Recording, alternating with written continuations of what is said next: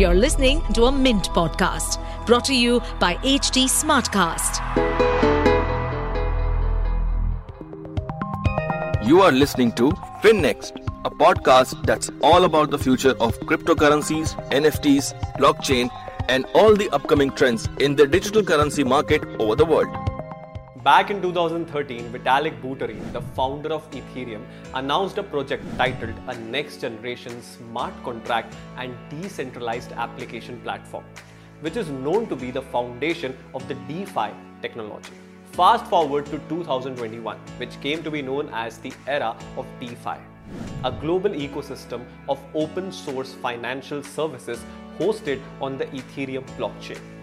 Almost $90 billion of collateral is locked up in these DeFi services, and more than 10 million people are using it. Let us find out, what do we mean by DeFi and how does DeFi work? What are some of the benefits of using DeFi and the risk associated with DeFi? Finally, let's look at what the future of DeFi looks like. What do you mean by DeFi? DeFi stands for Decentralized Finance, and it is an umbrella term used for all types of financial services like earning interest, borrowing, lending, buying insurance, trading derivatives or assets, and much more. All these financial services are carried out on blockchain technology. Let us understand this in a simpler way. Say you purchase a book using for credit card. The charge goes from the merchant to an acquiring bank, which forwards the card details to the credit card network.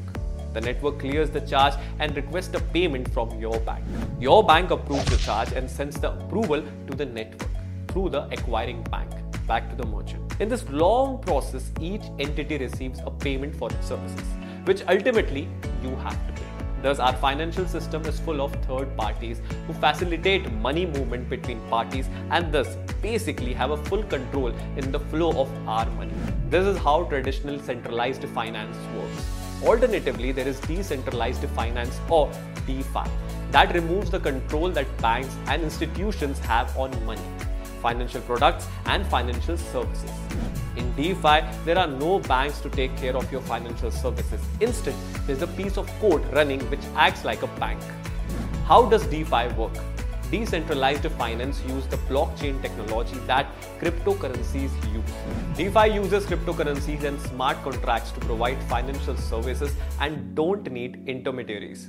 Here, a smart contract replaces the financial institution in the transaction.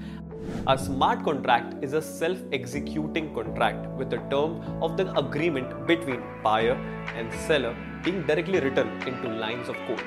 Once agreed, no one can alter that smart contract. It will always run as programmed.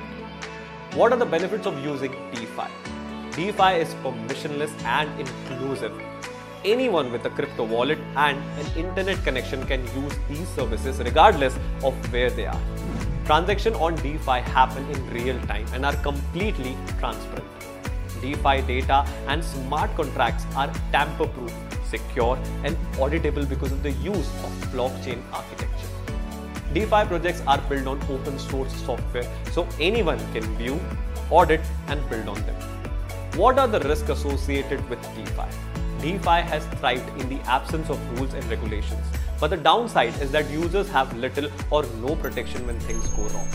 Even though the blockchain architecture makes DeFi services extremely secure, there's always a threat from the sophisticated hackers due to the open source model.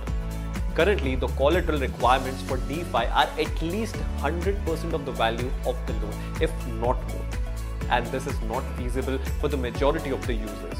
What does the future of DeFi looks like? Adrian Keller and Bastian Stolzenberg, the blockchain experts at PwC Switzerland, say that decentralized finance has experienced tremendous growth since mid-2020, while it is still in its early days. DeFi has shown us that decentralizing financial services at scale is possible. DeFi is evolving and expanding swiftly to mirror the traditional financial services ecosystem. This new form of decentralized financial technology may eventually have an impact on the future of centralized financial entities, with DeFi potentially being seen as an alternative that's cheaper, quicker, and more relevant. To stay updated on this podcast, follow us at HT Smartcast on all the major social media platforms. To listen to more such podcasts, log on to www.htsmartcast.com.